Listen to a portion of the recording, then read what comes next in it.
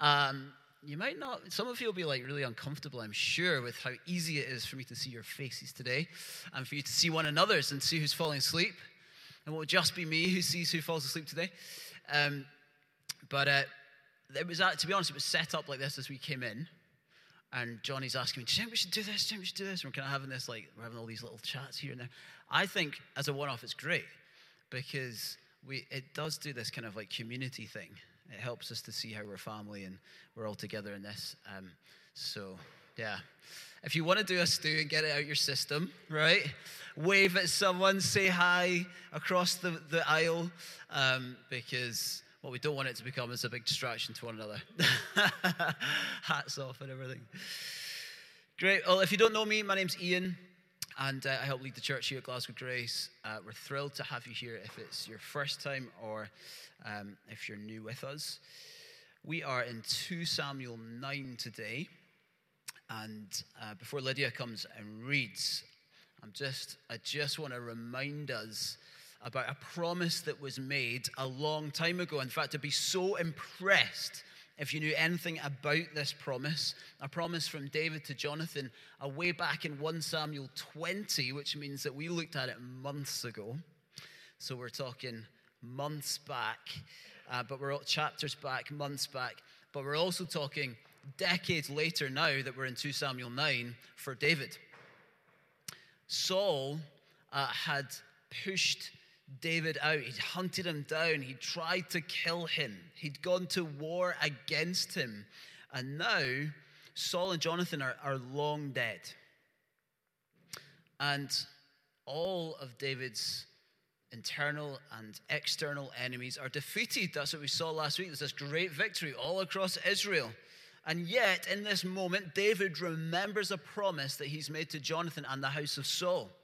A promise in 1 Samuel 20, not ever cut off your kindness from my family. This is what Jonathan gets him to promise. Not even when the Lord has cut off every one of David's enemies from the face of the earth. And he's looking about, David. And I guess he's wondering, would anyone even notice if I didn't fulfill this promise? I mean, would it really matter? They're all long gone. Nobody probably even knows about this thing.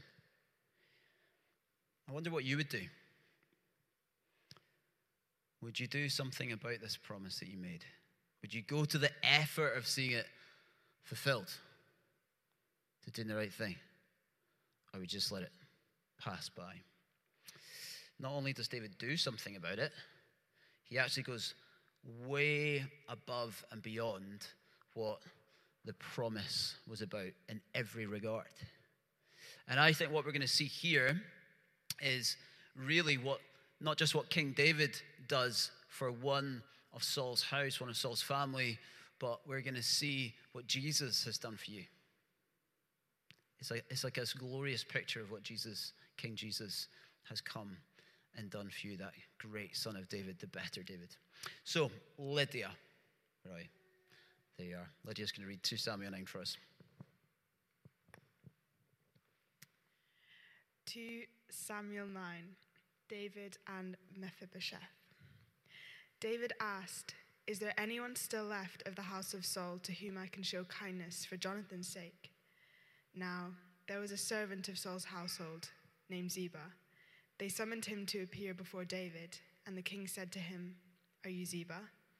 "At your service," he replied. The king asked, "Is there no one still alive from the house of Saul to whom I can show God's kindness?" Ziba answered the king, "There is still a son of Jonathan. He is lame in both feet." "Where is he?" the king asked. Ziba answered, "He is at the house of Machir, son of Ammiel, in Lo-debar." So King David had him brought from Lo-debar, from the house of Machir, son of Ammiel. When Mephibosheth, son of Jonathan, the son of Saul, came to David, he bowed down to pay him honor.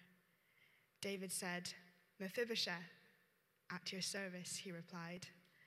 "Don't be afraid," David said to him, "for I will surely show you kindness for the sake of your father Jonathan. I will restore to you all the land that belonged to your grandfather Saul, and you will always eat at my table." Mephibosheth bowed down and said, "What is your servant that you should notice a dead dog like me?"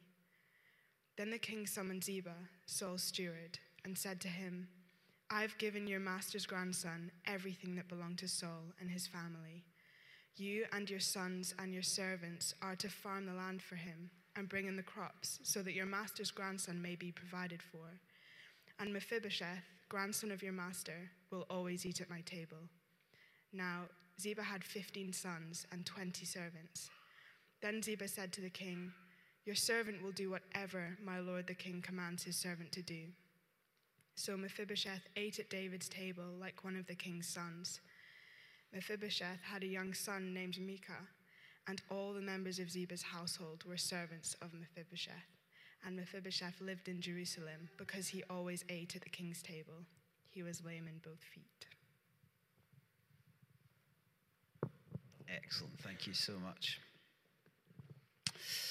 Okay, the first thing that I want us to see here in a preach that's really going to be about commitment is that we should be a people who are committed to promise keeping.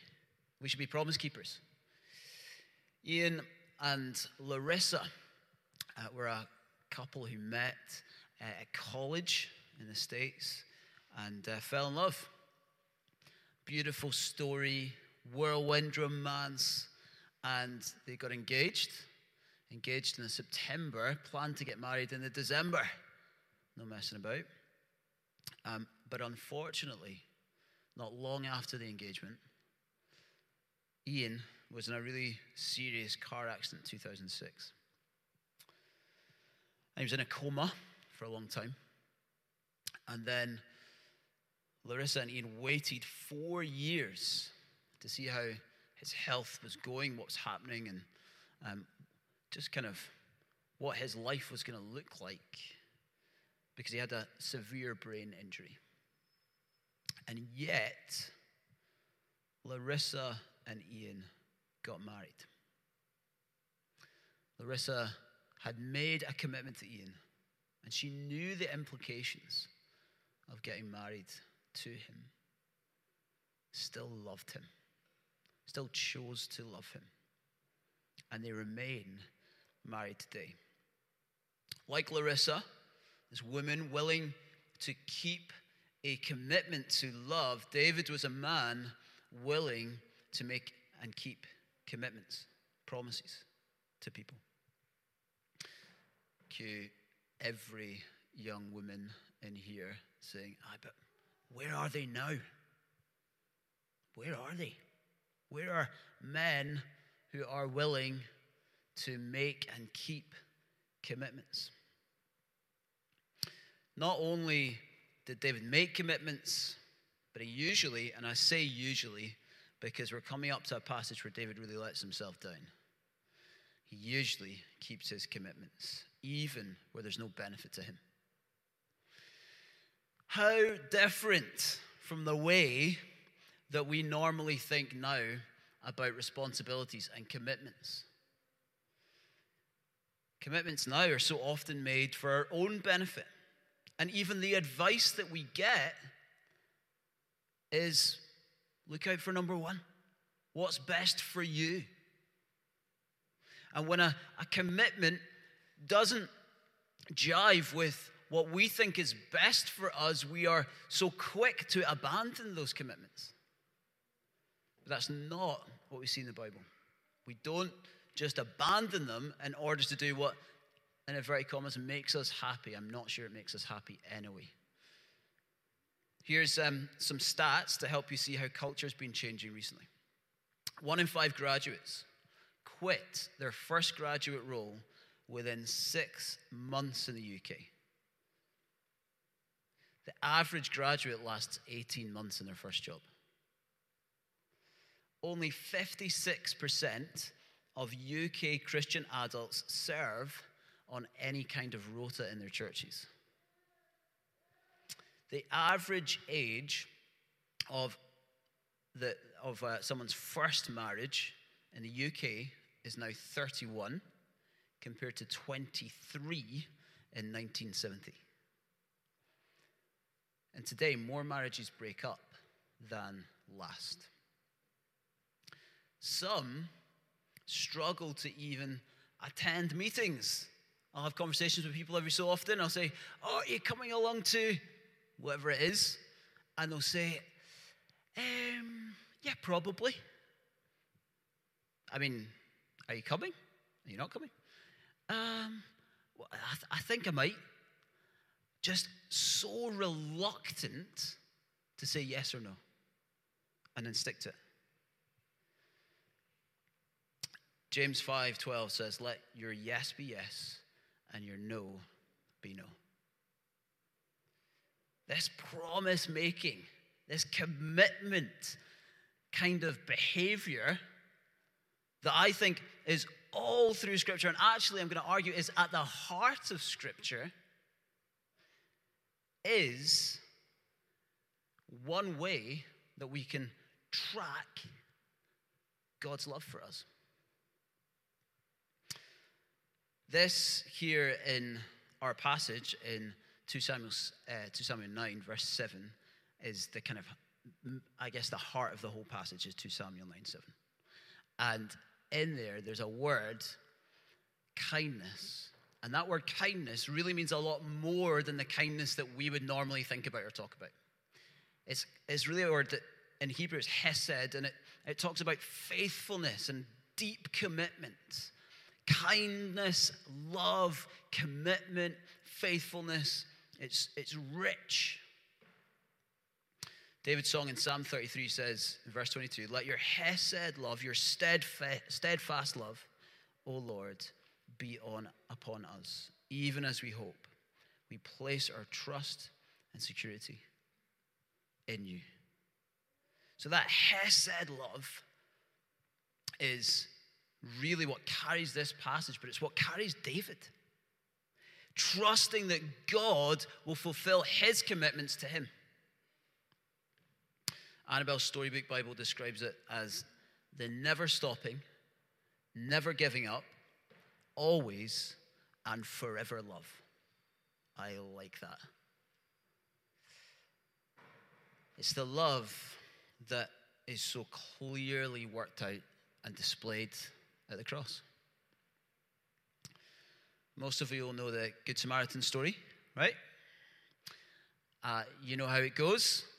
There's a man who's injured at the side of the road, and some passers-by ignore him until a Samaritan comes along, supposed to be an enemy, unclean, comes and helps him. And actually the word that is used is to translate show mercy to the stranger, is the same word that they use in Greek to interpret hesed from Hebrew in the Old Testament. So when Jesus says the Samaritan is the true neighbor, and he says love your enemies, and he says love your neighbor as yourself, he is saying that this covenant love, this deep, faithful promise that God gives, this hesed love, is not only one way from God, but we are, now that we have received that one-way faithful love, is to be lived out in our own lives. We are to embody hesed love. That means we don't just hang out with our own types. That means that we seek out those who are unlovely and difficult, and we love them as a display of the way in which God has loved us. Love with all your hearts, with every fiber of your being. And be willing to do that when it's uncomfortable, it doesn't suit you, when it's not what you feel like doing. As followers of Jesus, we're to embody this faithful love. And the very key to being able to do it is, as we see in David, he so trusts in God's love for him that he is able to love others sacrificially. He trusts him, and that means that because he trusts in God's love for him, he's secure in who he is. He's secure in his own identity as someone loved by God, beloved by God. Do you know that God would say to you, beloved? He knows you, he loves you, and you can trust in that love no matter what, in any situation. And it's only because of that that David is then able to love people in a similar way. David's convinced by God's promises to him that are unfailing, and so he can enjoy the security and strength of identity in God that means he can make and fulfill commitments. If you're struggling to make and fulfill commitments and promises, it could be because you are not truly convinced in your heart of the commitments that God has made to you. Okay, every time we go through a new kind of point today, we're just going to give a few practical tips, okay? So, practical tips for making commitments, for being promise keepers. Begin each day by reminding yourself or being reminded by God's unfailing love and commitment to you. Practice saying yes and no based on what you believe God has called you to be about. Make regular commitments that rarely move. Date night, church on Sundays, Grace Community, team training, lectures that you attend. Make a habit out of calling out those wobbles that you have and work through them. Don't just bow out. Avoid giving or receiving this advice. Do what's best for you. Mostly because it's not best for you. The way of Hesed love is way better. Let his unfailing promises turn you away from this weak, self-serving definition of love that is doing the rounds in culture, and instead turn to a life of Hesed, committed to being a promise keeper. So, we're committed to being promise keepers. We're also committed to being lost seekers. Passage begins here with David searching for someone to show kindness to show Hesed to. He's pursuing love like love has pursued him. It reminds me of that beautiful passage in Isaiah 40. It starts, comfort, comfort my people. It goes on to say, see, the sovereign Lord comes with power, but he's not coming to punish us with that power. No. What does it say? He says he's coming to gather the lambs in his arms and carry them close to his heart. Here's what Hesed love looks like. We don't rescue ourselves. We need a savior. We are vulnerable like lambs going astray. And we've needed God to come and grab hold of us and pull us into his heart. We don't just need a pep talk. We don't just need a how-to on self-care. We need saved from ourselves. We need saved from our sin and death.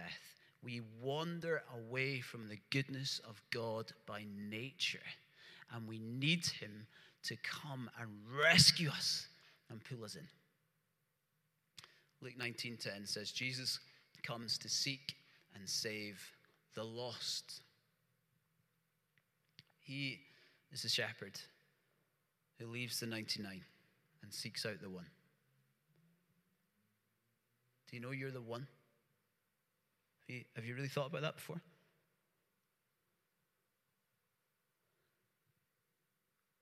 Jesus looks at you and he wants to pull you into his heart. He wants to rescue you and bring you close, If you're a committed follower of Jesus, he's already done that. He's holding you tight, and you can trust him. This is his Hesed love in action. That Jesus would go to the cross for you. That he would come from heaven to earth on this rescue mission for you. That he would bleed and die so that you could be rescued from sin and death and the wrath that you deserve. And instead, enjoy this intimacy that he has brought you with God forever. This is Hesed love. King David is committed to pursuing his enemies, because this, remember, this is the house of Saul that he is going to try and find someone to keep this commitment to, that he can show kindness to, that he can love. And he wants to shower them with loving kindness. King Jesus says, as the Father has loved me, so I have loved you.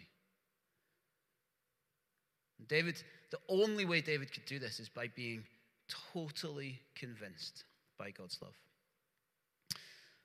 And like David's response to God's love and Jesus' response to the love of the Father, we respond to God finding us by going with him to search for the lost, to the broken, to the needy. That is now a part of who we are. We've been pulled in and made a part of the mission of God. We have the privilege of seeking out those who are lost, who are hungry, who are broken. We've got a training event coming up 2 weeks today. And I just want to make an invite to that. It's so important that we constantly help one another to be on mission. There are so many people out there who are lost and broken. So many people who are desperate, even if they don't know it, desperately in need of the love of God. And so we're putting on this little brunch event for all of us to just be trained together, to help one another, to encourage one another, to go out there and share the good news. I know it can be tough. I know it can be intimidating. But God says that workers are few. He says that's the problem. Jesus says that's the problem. Do we want to be a worker? Harvest is plentiful. The workers are few. I just want to encourage you, come along, 27th, I think it's 10:30 on Sunday morning. Ziba, this servant that is identified for David to try and find someone in the house of Saul, brings Mephibosheth. Now he's introduced by the writer as son of Saul, son of Jonathan, verse 6. A reminder, he's an enemy. Don't forget, he declared war. He put a bounty, his family put a bounty on David's head. Yet he seeks him out and finds him. Okay, a few practical tips for how we become people who are willing to do this kind of thing, who are willing to go out and seek the lost. Regularly meditate on and thank God for finding you in your mess. I think if we're not convinced that we were a mess and lost in sin and needed God to come and rescue us, we needed Jesus to come and save us, then we are not going to be convinced that these people out there need Jesus. Read and familiarize yourself with passages like Ephesians 2, 1 through 10. It's like a gospel summary. Go there, just camp out there maybe for a while. Set times to pray for people who are lost in your family, your friendships, your colleagues, your neighbors at regular times. Commit time to going to the lost. How guilty I often am of this one. Fill my time, fill my week, get way too ambitious with what I can do, and there's no margin in there. I end up rushing around, and my eyes are not up to see the people that God maybe wants me to have those conversations with and to love. Ask questions like, do you mind if I pray for you? Have you ever thought about exploring faith? If God could do anything for you, what would you want it to be? And then offer to pray. Simple things like that are such great conversation starters. We assume people don't want to hear anything about it, but it's because they don't know how good and amazing Jesus is. People are lost, broken, desperate. And we have a job to do, to go out and find them. Commit to coming along to everyday evangelism in a couple of weeks. Okay, we want to be a committed people. We want to be a committed people to being promise makers. We want to be a committed people to being lost seekers. And we want to be a committed people who are looking to place value on people. We want to be value placers. Mephibosheth's real name is not Mephibosheth. So the writer here is doing something. Because in 1 Chronicles 8, we find out that it's Merib-Baal. So what's he doing? Well, Mephibosheth is a deliberate reminder of how society would have looked at him, because it means the one who scatters shame. Now, how David sees him and how society sees him is totally different, because David has been changed by God. And so he sees him in a totally different light. This guy Ziba, who was the servant that seeks out Mephibosheth, is actually quite a well-to-do guy. He's a manager, and he would have been what you might call middle class now, right? Maybe even upper middle class. He, whenever he's associated here in the text with David, is referring to David as Lord or King, right? When the writer talks of Mephibosheth sitting at David's table, he calls him David. And I think that's a deliberate play. I think what's happening here is the writer wants us to see that David, King David of all of Israel, is recognizing Mephibosheth, who was once his enemy, now as his friend. That when he sits at the table with him, he looks in his eyes as an equal. Mephibosheth was, as you know, part of the house of the enemy. He put himself in self-imposed exile.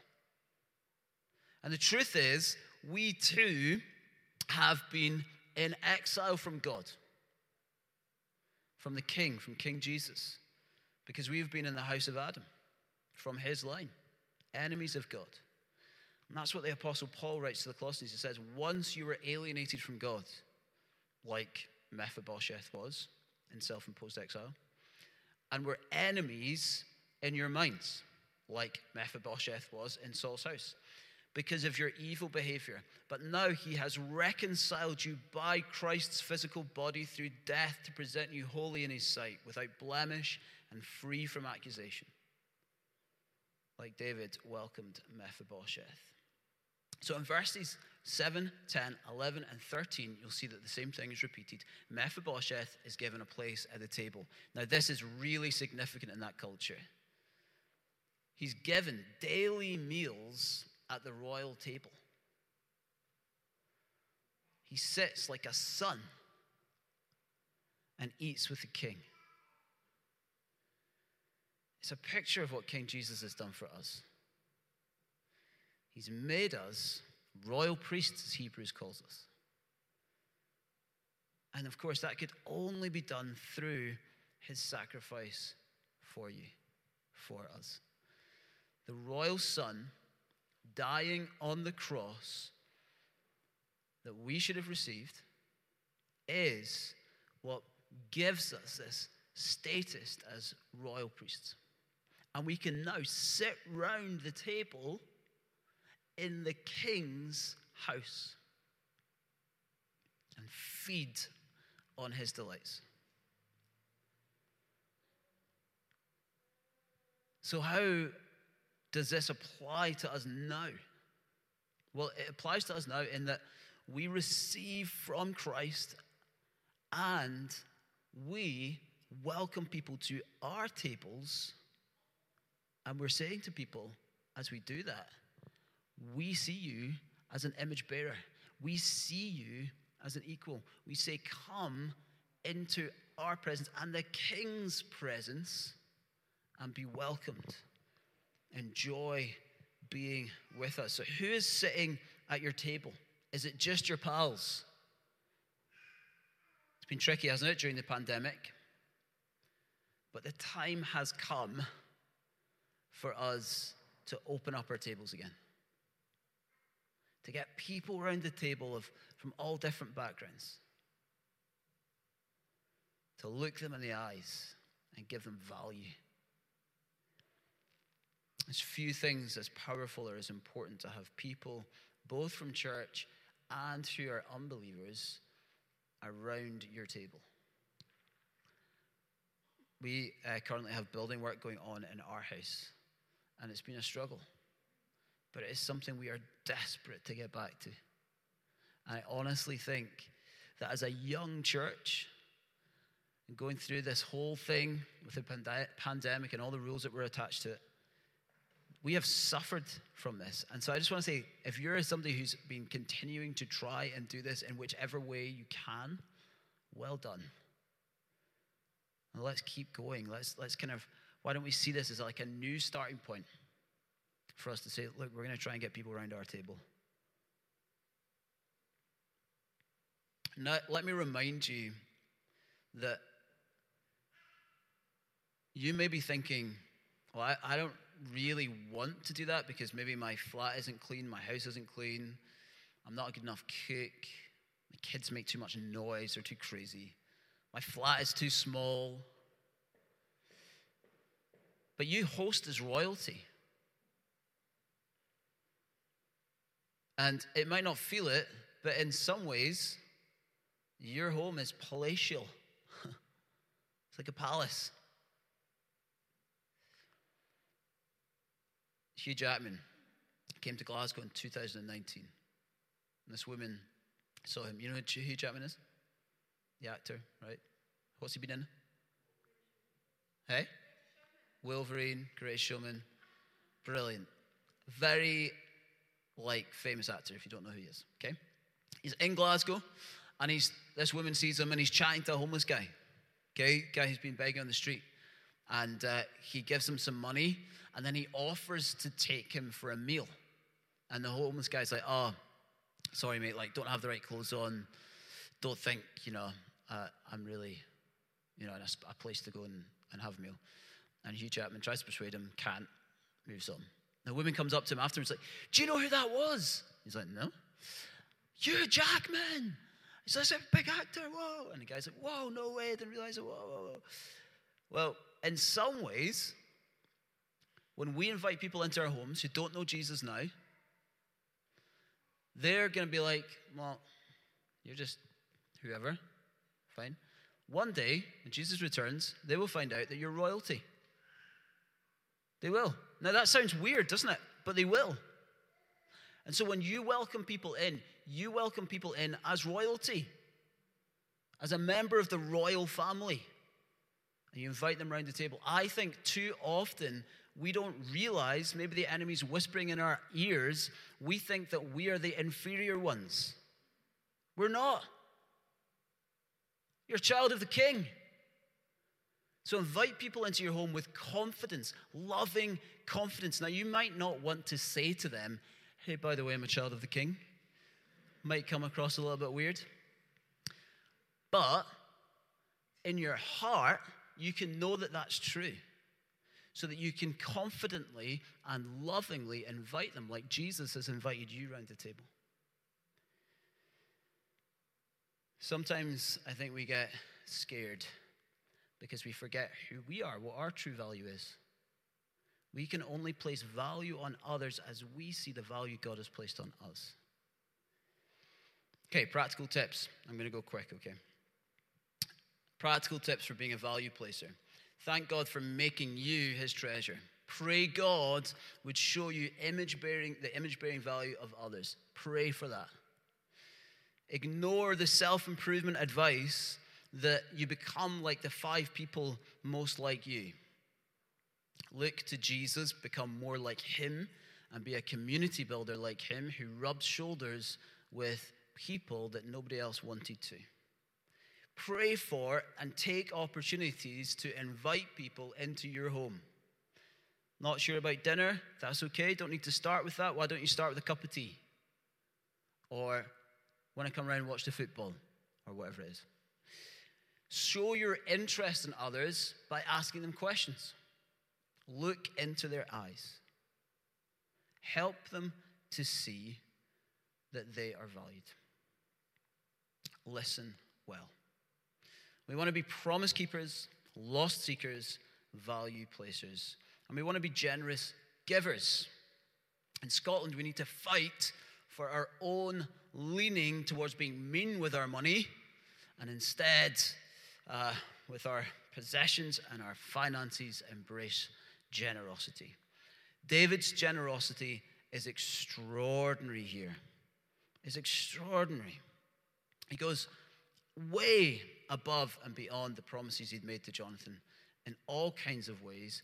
And here we see that he actually gives all of Saul's land back to Mephibosheth. All the land belonging to the house of Saul, verse 7. This beautiful family estate, fertile land, a few miles north of Jerusalem.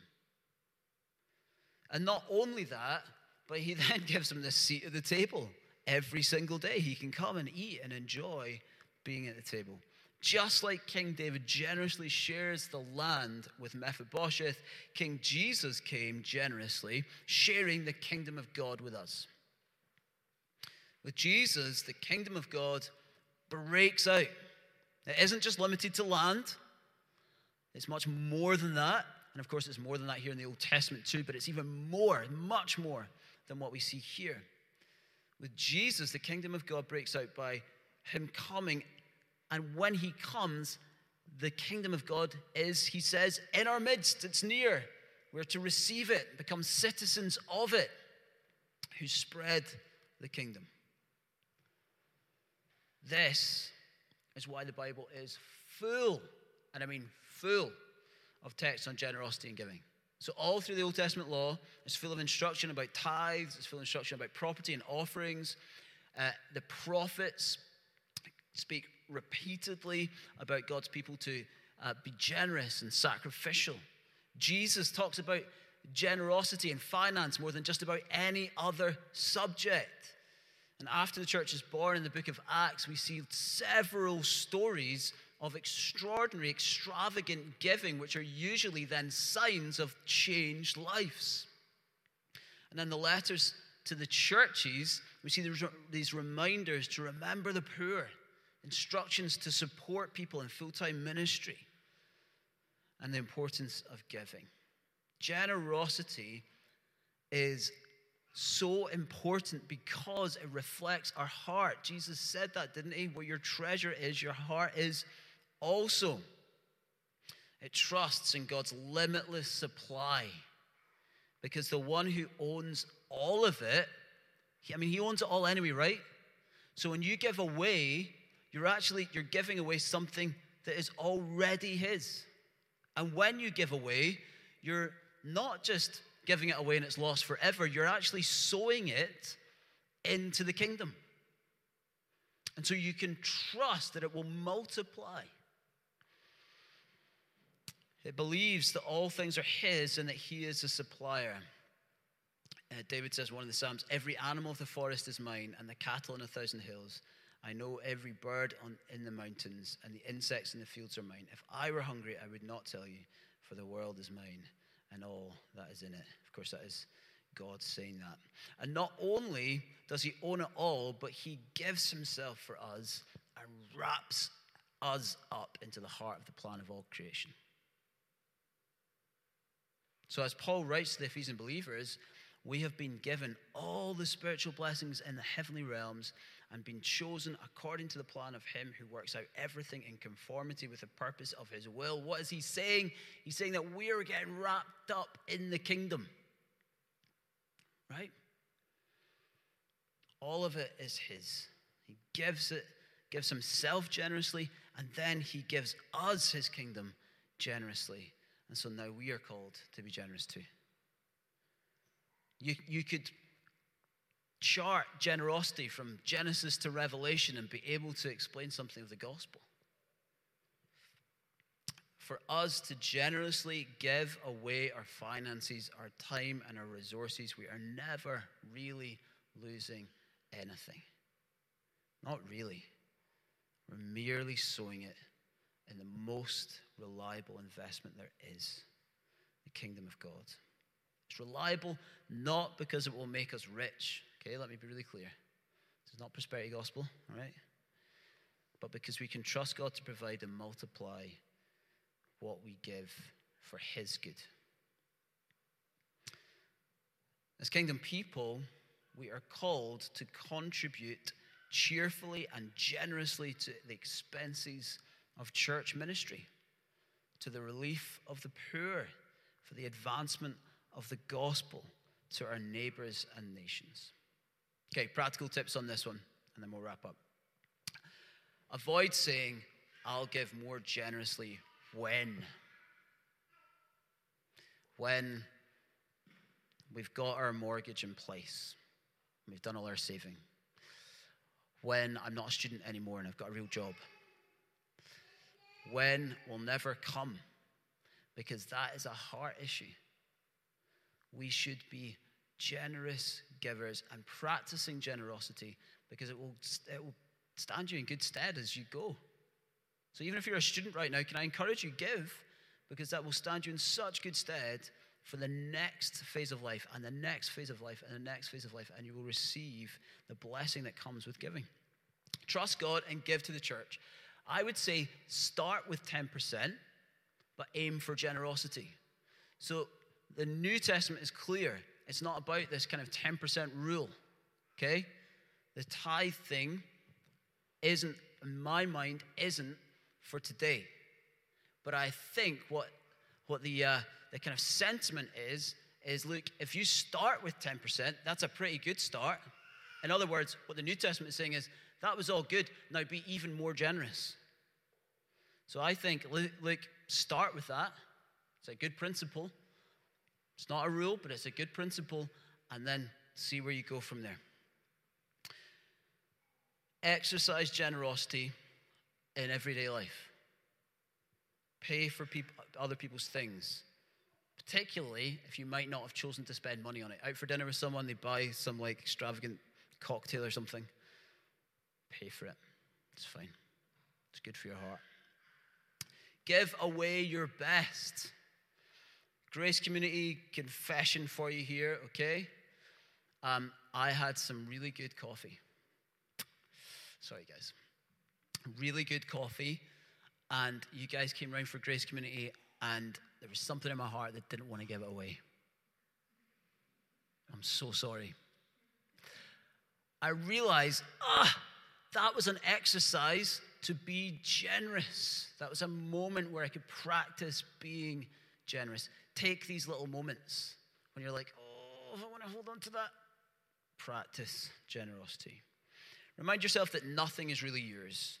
You are stewarding possessions and bank accounts for God. And give generously through both planning, like direct debits. I think that's really useful. It's a bit like putting rhythms in place for your quiet times or whatever.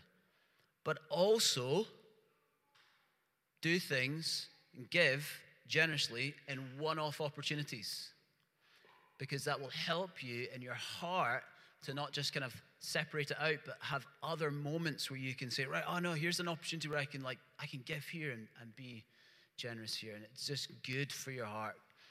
And I'm going to wrap us up by giving us an opportunity now for a one-off. And that is with Ukraine.